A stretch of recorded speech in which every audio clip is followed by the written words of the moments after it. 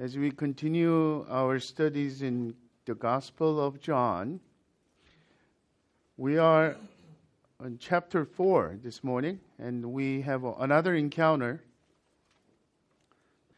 that Jesus is meeting several different people, but John is very choosy when it comes to what to show us and include in us. And once again, as the writer of the gospel and as an evangelist, unlike the synoptic gospel, he is very deliberate in his approach. And then first, the half of the gospel is continually revealing the signs that validates who Jesus really is, depicting a fuller picture of who Jesus is, including today. And today, unlike chapter 3, Nicodemus is a very contrasting figure. And we don't even have the name because she was an unidentified woman. We only know as a Samaritan woman, or woman at the well. So before we read the context, the text itself, let's try to have an overview of this contrast. Nicodemus was Jew, and Samaritan. She was a Samaritan, and obviously the word Samaritan was like a curse word for Jews. Between Jews and Samaritans were there enmity over the years because of the historical background of that. And I'll share a little more about why this is so. But just know that for now, Samaritans were despised by the Jews. And even today's text, there is no dealing with Jews. Didn't have any dealings with Samaritans. So think of any ethnic group in your mind that you seem to have a hard time being in fellowship together. It's uncomfortable for you. And several times, that will be the relational thing. He was also a man versus she's a woman. And historically, in iniquity, obviously the women are looked down upon, and there was no equal rights. And we should think about the implication on that as well. Secondly, Nicodemus was a very well-known ruler, a member of Sanhedrin. Sanhedrin was 70 elders, including the high priest, 71 member, and our equivalent of today in our nation would be the Senate. So he was well-known ruler. She was an unidentified, nameless, unknown person. Thirdly, Nicodemus was an upright Pharisee. The Pharisee name itself is one of the most devoted, law-keeping, religious group of people. The name Pharisee already depicted in a picture that just a high, morally high, upright person. But she was known as a notorious sinner. We'll expose her sin in the story a little bit. And fourth and lastly, Nicodemus was respected as the teacher of Israel. In other words, recognized teacher.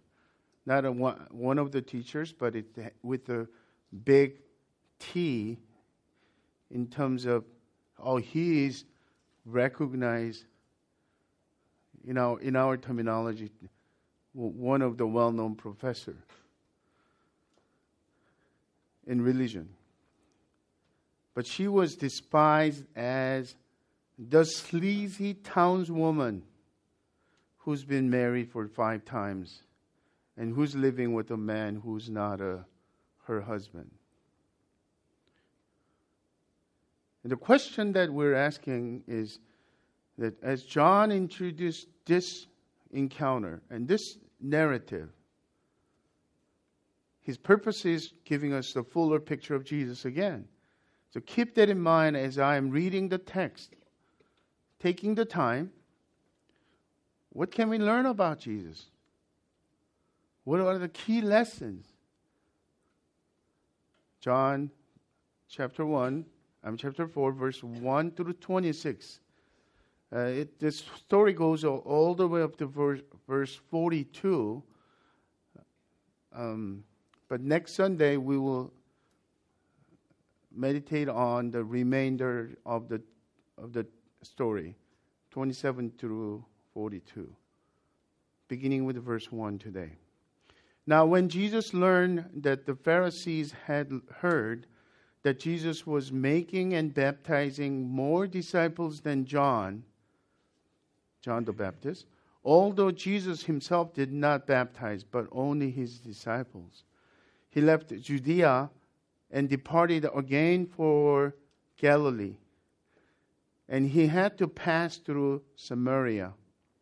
So he came to a town of Samaria called Sychar, near the field that Jacob had given to his son Joseph. Jacob's well was there. So Jesus, wearied as he was from his journey, was sitting beside the well. And it was about the 6th hour. The Jewish time starts at 6 a.m. So the 3rd hour will be 9 a.m. 6th hour is high noon. In the heat of the day, in other words. Verse 7. A woman from Samaria came to draw water.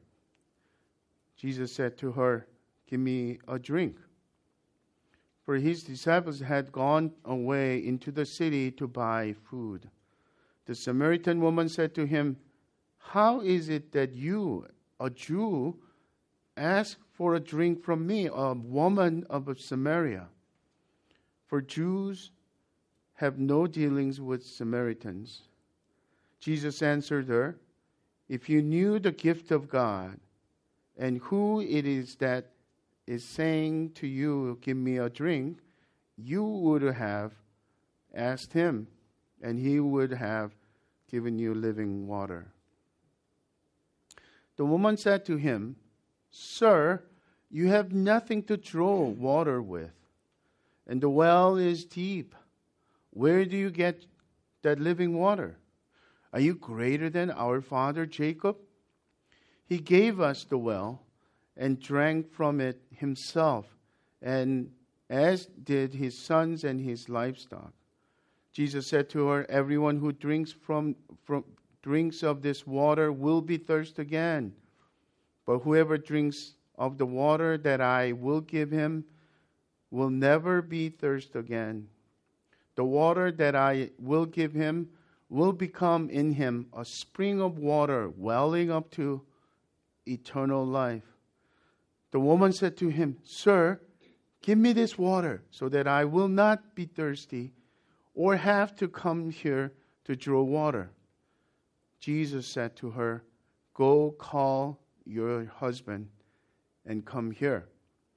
The woman answered him, "I have no husband." Jesus said to her, "You're right in saying, 'I have no husband,' for you have had 5 husbands, and the one you now have is not your husband.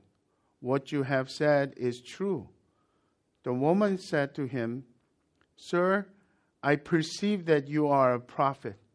Our fathers worshipped on this mountain, but you say that in Jerusalem is the place where people ought to worship."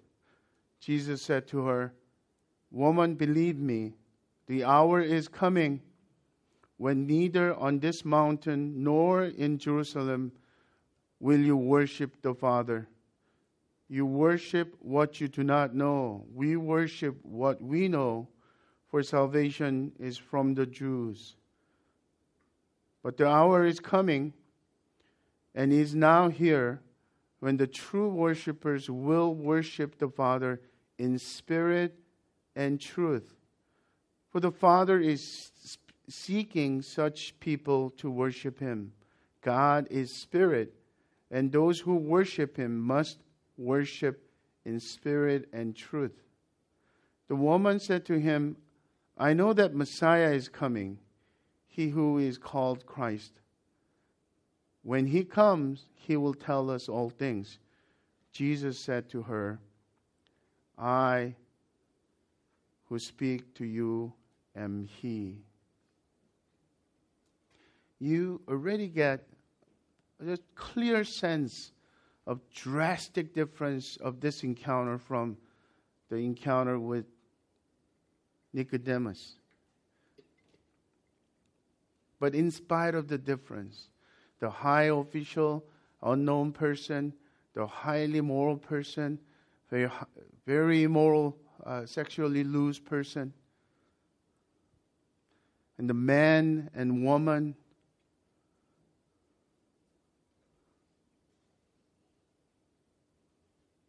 but Jesus seems to have same intensity of concern for both of them.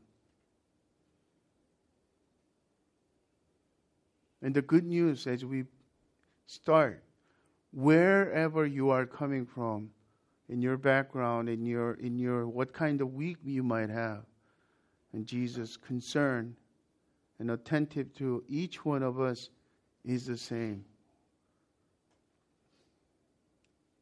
The question that I like to ask as we draw the lesson from here, what do you learn about Jesus? What does this story and John's narrative reveal about Jesus? There are at least 4, the lessons that I'm drawing. Here's first lesson. Lesson number 1, Jesus has a radical love and compassion for those who are broken, as well as for those who seem to have it all together.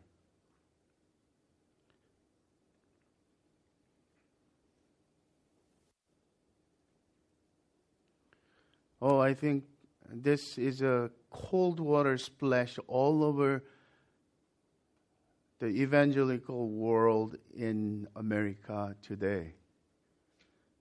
Because in some sense, the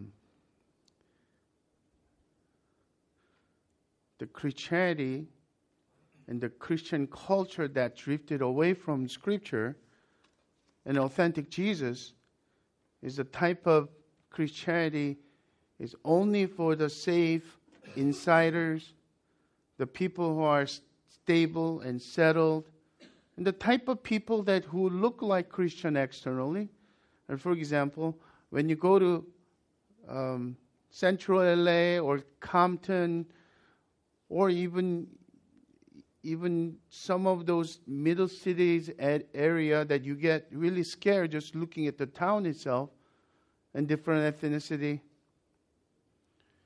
But when you go to more south, and not only in Tucson, Santa Ana, or in Irvine and South Orange County, seems so settled. The people look so much attractive in some sense. They're settled and they're taxpayers. They seem to not really look like a criminal, although there's so many different kinds of criminal activity going on in Irvine. And my pastor friend, who's a chaplain in Irvine Police, he shares his horrendous stories in Irvine, so-called known as the safest city in the United States, ranking 1 a lot of times, right? Does Jesus care for the homeless? Does Jesus care for the marginalized? Does Jesus care for the people who look like terrorists, Middle Eastern people who are screened on airports.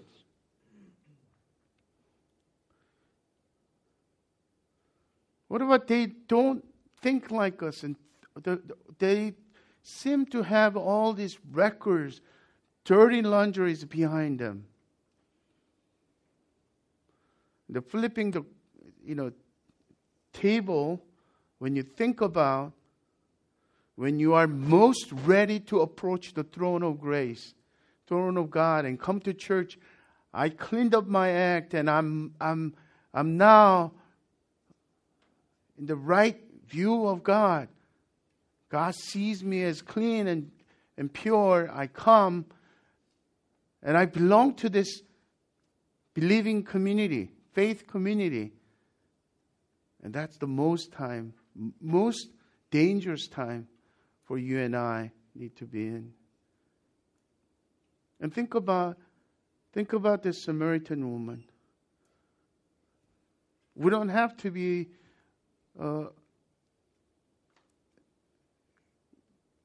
cultural archaeologists to know all the details. Anthropologists will tell us all these different cues. But just by having general sense, we know that this woman is a troubled woman. Why? Because in the heat of desert, no one comes out high noon to draw water. And it's a common sense. The women tend to come to the well together for safety, for traveling, for conversation. That's when all kinds of information change is going on as well. Either in the morning, around 9 o'clock, 8, 9, even before that, or after sun goes down. But here, this woman comes out high noon, and all by herself.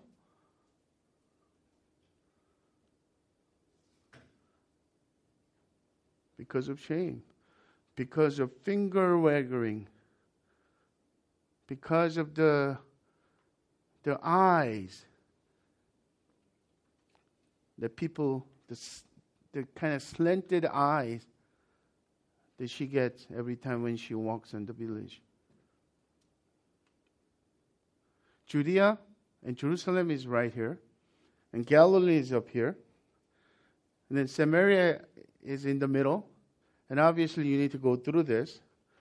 But because the Jews despise the Samaritans so much, they took the long way around through the Jordan Valley. Obviously, it takes much longer, much more difficult. And when Jesus felt the heat of Pharisees' jealousy, and his time has not come yet, meaning it's not time for him to go to the Calvary, the cross yet. So he's going back to his city, Galilee, through Jerusalem and Judea. And he decided to go right through it. And Jesus meets this person. Strike number one, she's a Samaritan. Strike number two, she's a woman. Any Jewish man didn't even have a personal one-to-one conversation in public with a woman. And then strike number three, she was a known sinner. And just the fact that she comes out all by herself was something wrong about this person. Who is Samaritan? Samaritans are half-breeds. Do you remember after King David and Solomon, kingdom was divided into northern kingdom and the southern kingdom. Southern kingdom was the David and the temple in Jerusalem. All that went on. But when 722 BC, when northern kingdom Israel was fallen by Assyrians, some were taken to Assyria, and some were left there, but the Assyrians came, and they have an intermarriage going on. And because it was already around 400 BC, the northern kingdom people because of jealousy of what David is doing, and they decide to have a center of worship in Mount Gerizim. So this is the place to worship. And back then it used to be Shiloh. And then King David made Jerusalem headquarters, and the kingdom was built by Solomon. And from then on, the Jerusalem was the holy place, the city of God. And there you should worship. Was that the southern people's contention? And all throughout the Old Testament, that story expands. But because of that, Samaritans have chosen to believe only the first 5 books of Moses. Why? Prophets and other things were all about King David and Jerusalem. And then they chose the different place of worship. So obviously, the enmity between the Jews and Samaritans were continuing to this context.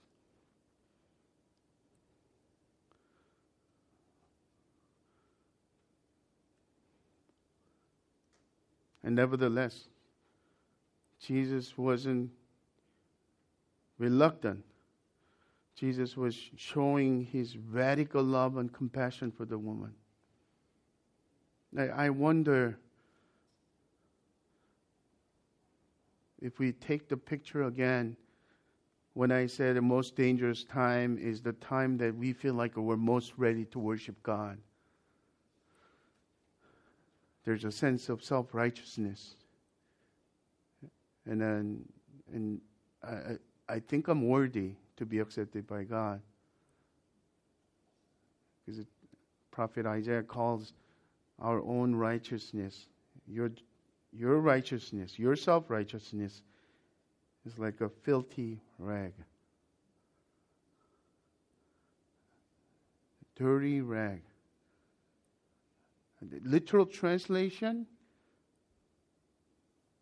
is actually the woman's tympan after use. You have to throw it, you have to clean up well because of germs and everything. That was our own self-righteousness in the sight of God.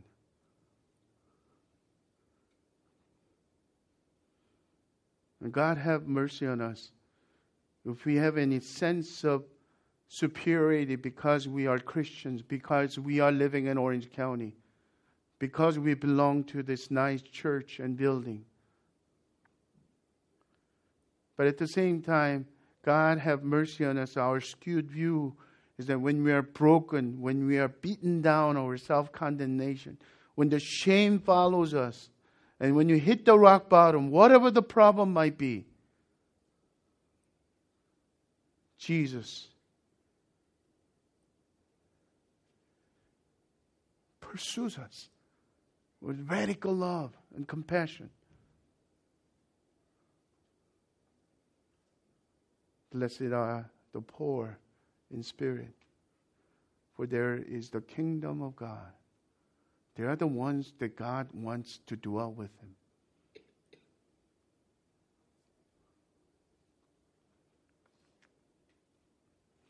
Lesson number 2, Jesus gives the living water that quenches the thirst that only God can satisfy.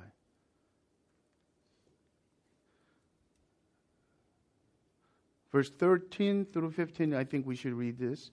Jesus said to her, "Everyone drinks of this water will be thirsty again. But whoever drinks of the water that I will give him will never be thirsty again. The water that I will give him will become in him a spring of water welling up to eternal life." The woman said to him, "Sir, give me this water so that I will not be thirsty or have to come here to draw water." There's several things going on here. Number one, Jesus gives the living water only God can give. This is a divinity of Jesus. Jesus was God. Jesus can do only what God can do. Jesus can do what God only can do. He knew her life inside out, her heart, her needs, why she's so broken. But at the same time, the previous passage we just read, Jesus was weary, hungry and thirsty, sending his disciples to get by lunch. And he is sitting at the well because he's thirsty. A woman comes and he's saying, "Give me a drink." Is that to teach a special lesson? Yes and no. He was literally thirsty in the heat of desert. Think about the long journey.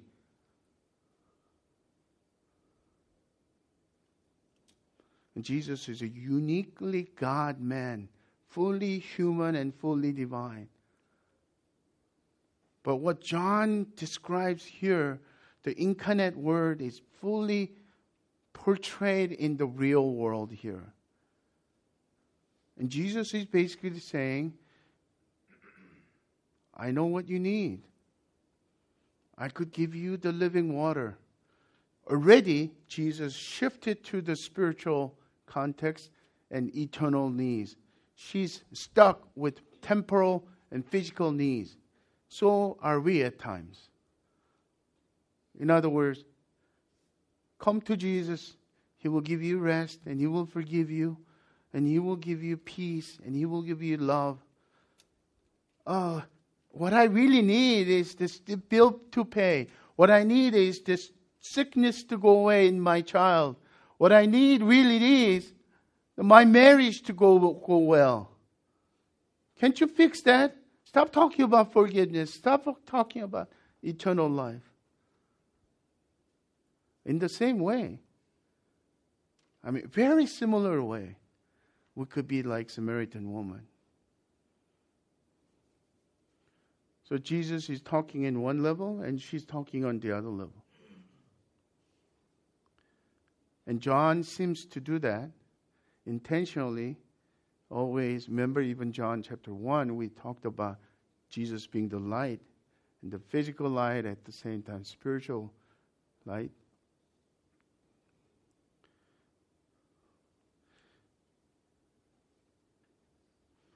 And I think we need to really pay attention to what Jesus is saying. Hear the words of Jesus. The water I will give you will become in you a spring of water welling up to eternal life. Did you get that? In this instantaneous world, we want instant, quick fix. Okay, I'll believe in Jesus and my life is not whole. Won't you make me whole? I should never be thirsty again, right? But I feel broken all the time. And Jesus is saying, this water that I will give you, become in you a spring of water welling up. He refers to literally, in John chapter 7 actually says, refer to the Holy Spirit. In this text, generally welling up to eternal life. The word of Christ living in us. In other words, we have a fountain in us that we could draw from. Instead of looking for other things, other person to fill it, we should look to the spring of water welling up in our hearts. If we are truly believers in Christ, we do have an indwelling Holy Spirit. We do have a teaching, the eternal word of Christ within us and in front of us. The question is, are you drawing your spring of water to quench your thirst today? or are reaching for broken cisterns again.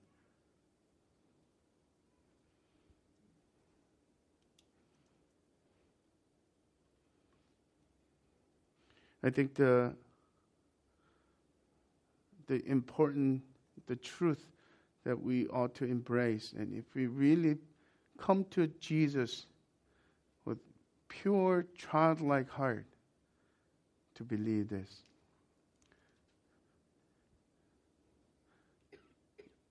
Yes, in one sense, we could say, Jesus, you are my true satisfaction. You are my all in all. Because He is. But in this context, He's saying, He's giving us living water. Thank you for giving me that eternal source of satisfaction.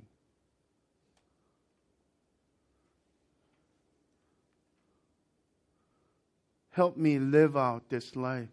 In John chapter 7:37 to 38, Jesus puts it this way. On the last day of the feast, the great day, Jesus stood up and cried out, "If anyone thirsts, let him come to me and drink.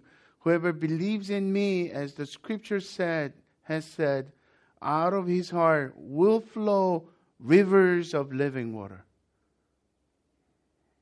During the Awake weekend, Alan Fadling and Jem Fadling also said, the rest is not easy. In our physical realm, again, the temporal side of needs, the rest of just doing nothing. I make that mistake all the time, too. Oh, today is my Sabbath, or Monday is day off. I will not do anything. The veggie out. Have you ever feel rested after 6 hours of Netflix or K-drama? You feel dizzy and you slept more than 12 hours. But when do you feel rested? During my personal retreat, when I connected with God and God spoke clearly to me about my next step, about my need, and when I heard, and my soul responded, and that became a strength, a vitality. Nothing changed in front of me. And as I come home, I felt ready to face. Oh, there was another big spiritual battle waiting for me in front of me.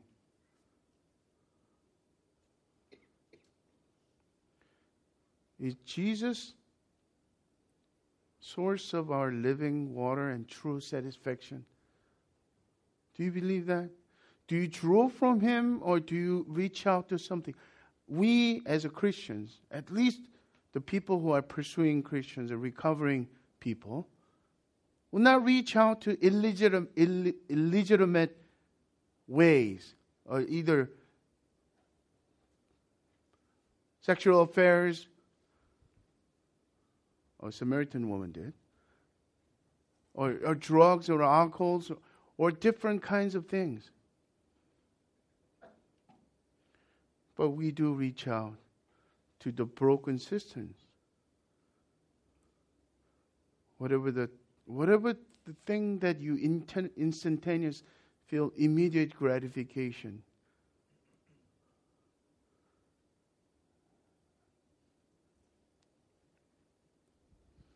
Because of that, I think third lesson is as important as the second lesson.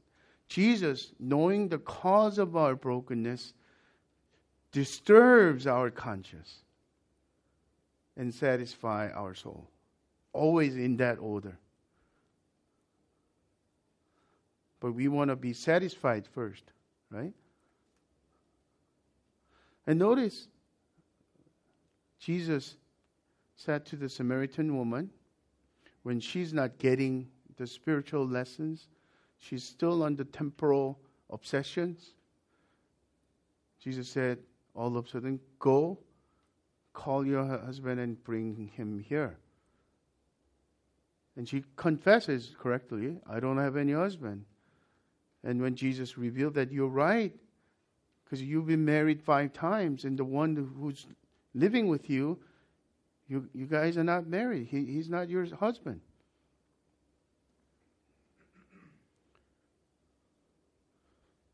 Before we write her off as someone who's not like me, because we'd never been married 5 times. Oh, I'm not really into that sex kind of stuff. She might be a sex addict. No, I think the close-up of even in our imagination, why people do what they do in their brokenness, we see our own brokenness in that also too. Maybe she is just like me and you, who's looking for satisfaction in this broken system, one man. Oh, this man seems to be nice. He's very quiet and very few words. He seems to understand everything I said because, he's strong, silent type. And all of a sudden, having married with him, and all kinds of hell break through, and the dark side of him comes out. Maybe he's an angry person. Maybe he's an abusive person. So move on to another person. Unlike him, this person is very smart, very communicative.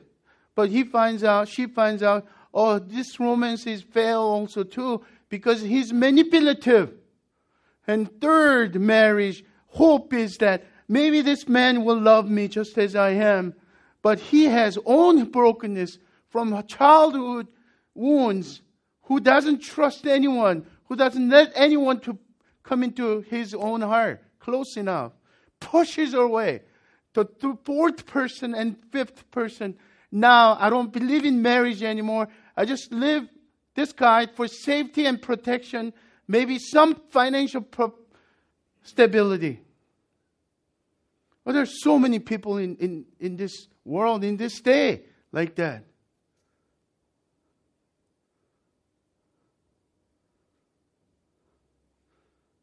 He disturbs her conscience, helping her to look at her sin, stare at sin very gently, compassionately. He doesn't dwell upon it when she diverts from it.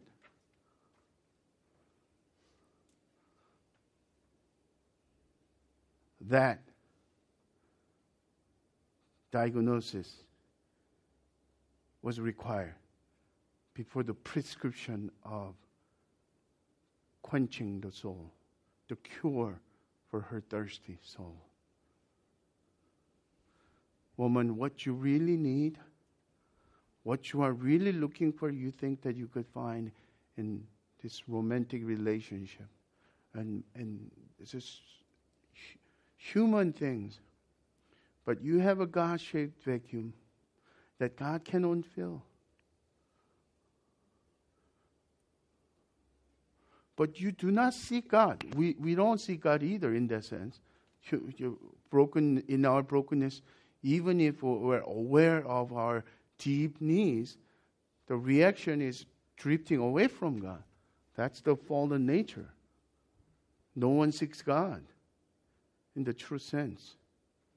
We seek all different kinds of broken systems.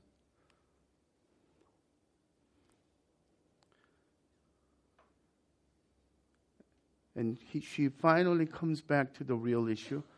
She talks about Messiah coming, and when he comes, he will tell us all things. This is an incredible thing just happening in front of her. Verse 26. Jesus said to her, I who speak to you am he. In other words, I am the one you've been looking for. I am the Messiah. He's never done that to the Jewish people. He's never done that with all these religious group of people. But to this broken woman,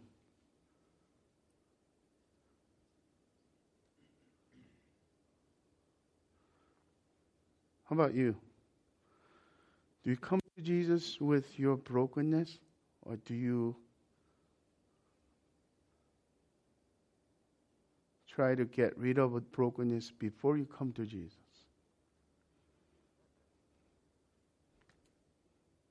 Of course, our church gathering is not Jesus himself, but Jesus dwells in the center of our fellowship. Do you clean up after yourself to get involved, to serve, to belong in our Crossway family, in our home groups and men's groups and women's group? Or do you find a way that I need to feel my needs first, the more important things?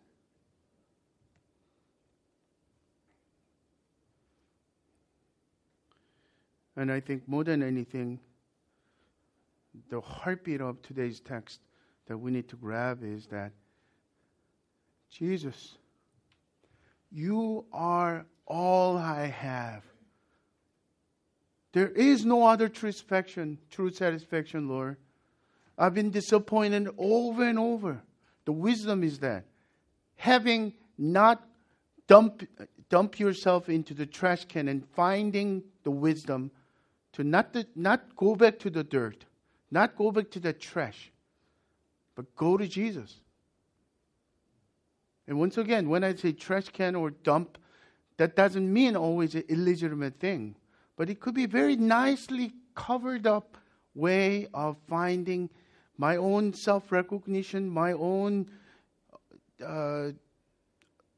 self-praise by others, high esteem among peers. When I was growing up and when I was a teenager, it used to be a gospel song. When I learned the song and then kind of connected with the gospel of John, chapter 4, the Samaritan story, this song became such a close to my heart. I remember singing it with such a intimacy in my heart. And I was reminded by that as I was meditating on it. I was looking for the lyrics, and then classic hymn. It became classic hymn from gospel song. And written by Richard Blanchard. Fill my cup, Lord, like the woman at the well I was seeking for things that could not satisfy. And then I heard my Savior speaking, draw from the well that never shall run dry. Fill my cup, Lord. I lift it up, Lord. Come and quench this thirsting of my soul. Bread of heaven, feed me till I want no more. Fill my cup, fill it up, and make me whole. I know some of you guys are hearing the melody in your head, right?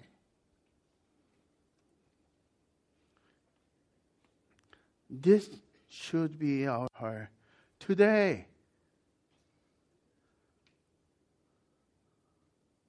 I think in some sense, staying awake is vigilant and preparing ourselves for the journey. Shouldn't be just very strict, some kind of a hard workout we have to do and we dread ourselves into. But maybe today's passage is giving us a different picture. The best way to prepare ourselves, well, let me put it this way. The best way to contribute to the community of Crossway Church is that you get your fill from Lord Jesus every day.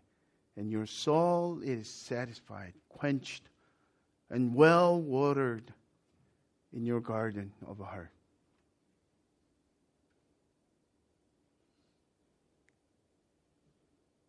I'm preaching to myself. And fourth and last lesson is this. Jesus is the Messiah who leads us to be true worshipers.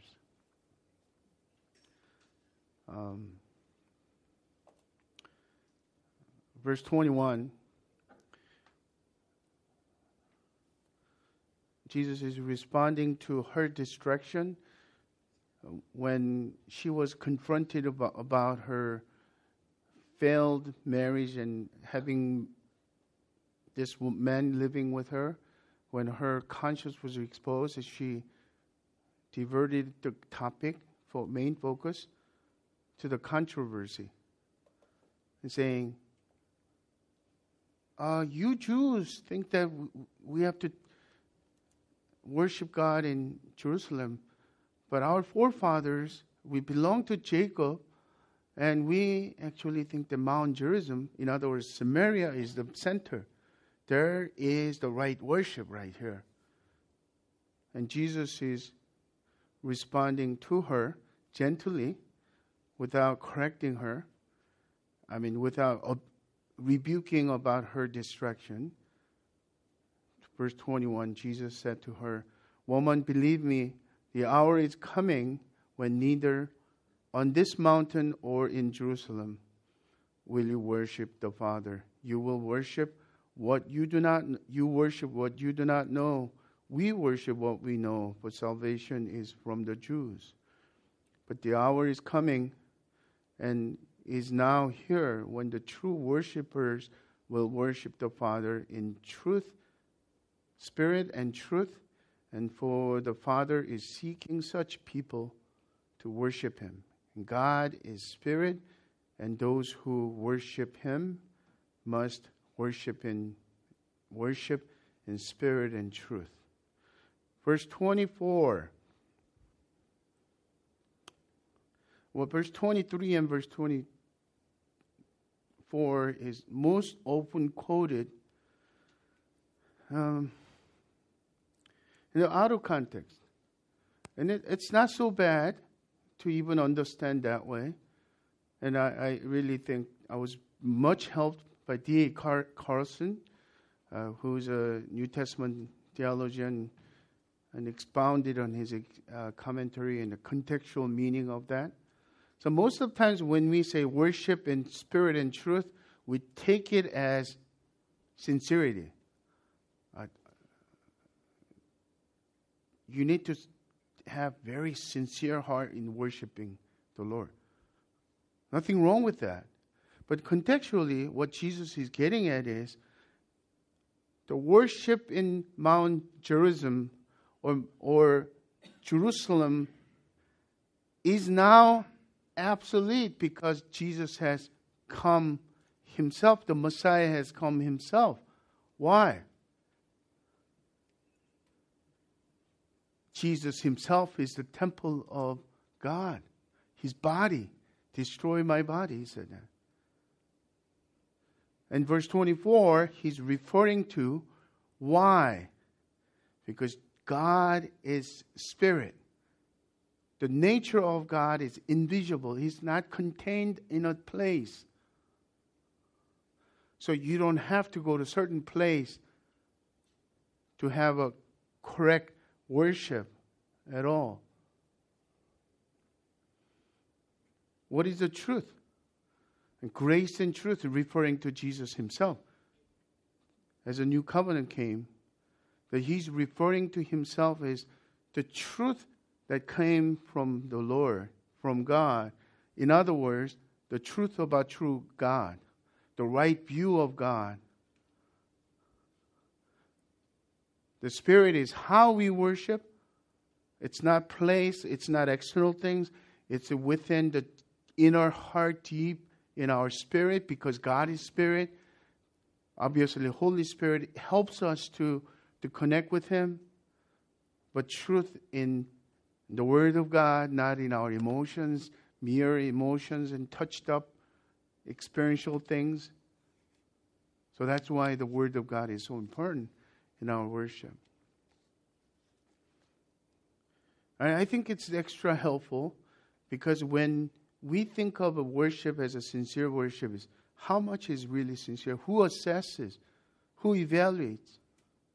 And we could come away having good, noble intention, but end up being man-centered. How was the worship? Oh, it was great because I felt great. It's like you go to worship and they had a bad worship. It's like a bad hair day, and you comes out, oh, that was not really bad, good, right worship. The music was not right, or is it too much hymns, or too much contemporary songs, or too much up and down, standing up?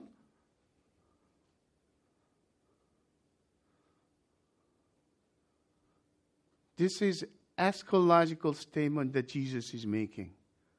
No longer Jewish temple is needed. And the place that we meet here is a building. It's not a temple. So we could, in a sense, whether Yoba Middle School or Olive Crest Building, the place is obsolete. As long as we worship in spirit and based on the truth of Word of God. And having said that, I think John Piper puts this together really well.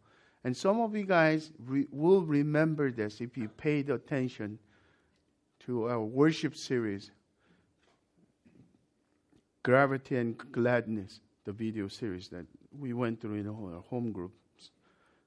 Piper writes, the two words, spirit and truth, correspond to the how and the whom of worship. Worshiping in worshiping in spirit is the opposite of worshiping in mere external ways. It's the opposite of formalism and traditionalism. Worshiping in truth is the opposite of worship based on an inadequate view of God. Together, words, spirit and truth mean that real worship comes from the spirit within and is based on true views of God. So now we can complete the analogy. The fuel of worship is the grand truth of a gracious and sovereign God. The fire that makes the fuel burn white hot is the quickening of the Holy Spirit. The furnace made alive and warmed by the flame of truth is our renewed spirit. And the resulting heat of our affections is worship, pushing its way out in tears, in confessions, prayers, praises, acclamations, lifting of hands, bowing low, and obedient lives. We will continue the rest of the story next Sunday in our preview service. In a way that it's in terms of her story, the climax is coming, and we're just stopping right here. So I hope you read ahead and meditate on it. But let me close with this thought. There are so many good things in this world. And they are not necessarily bad things. Of course, you should stay away from criminal activities, road rage, alcoholism, drug addiction, sex addiction. Of course, all those are, we know, as dangerous things. But the good things are the enemy of the best thing. Because of good things, we miss the best things. In today's language, terminology, because of temporary quickening of the quenching of the thirst, we miss the quenching of the thirst in our souls as an ongoing well of spring water. Our children are good things. Our marriage and family are such a wonderful, beautiful thing. But that should not substitute what Jesus gives us. They will and they are broken cisterns. That broken cistern, the picture of that is that water is leaking.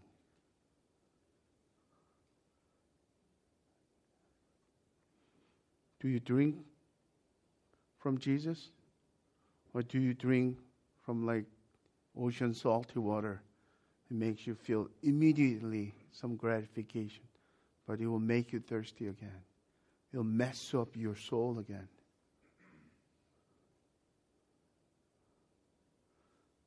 May we confess Jesus is most treasured joy in our church. Jesus is most treasured joy in our family, in my life. You satisfy us. You are true satisfaction to us. That is what it means to be a Jesus follower.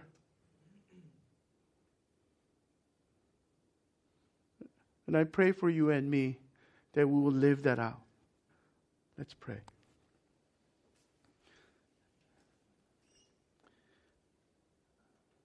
Lord Jesus, we've been looking for water that will never quench our thirst forever.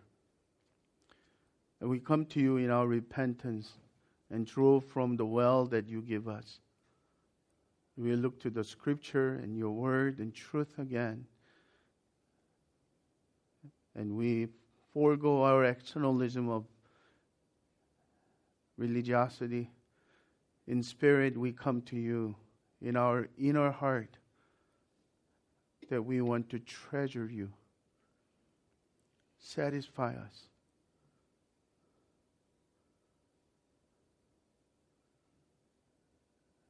And turn our eyes away from those broken cisterns in our lives. And we thank you for your promise that the water that you give us will become a spring of water welling up to eternal life. And day by day, we will draw from this well. In Jesus' name we pray. Amen.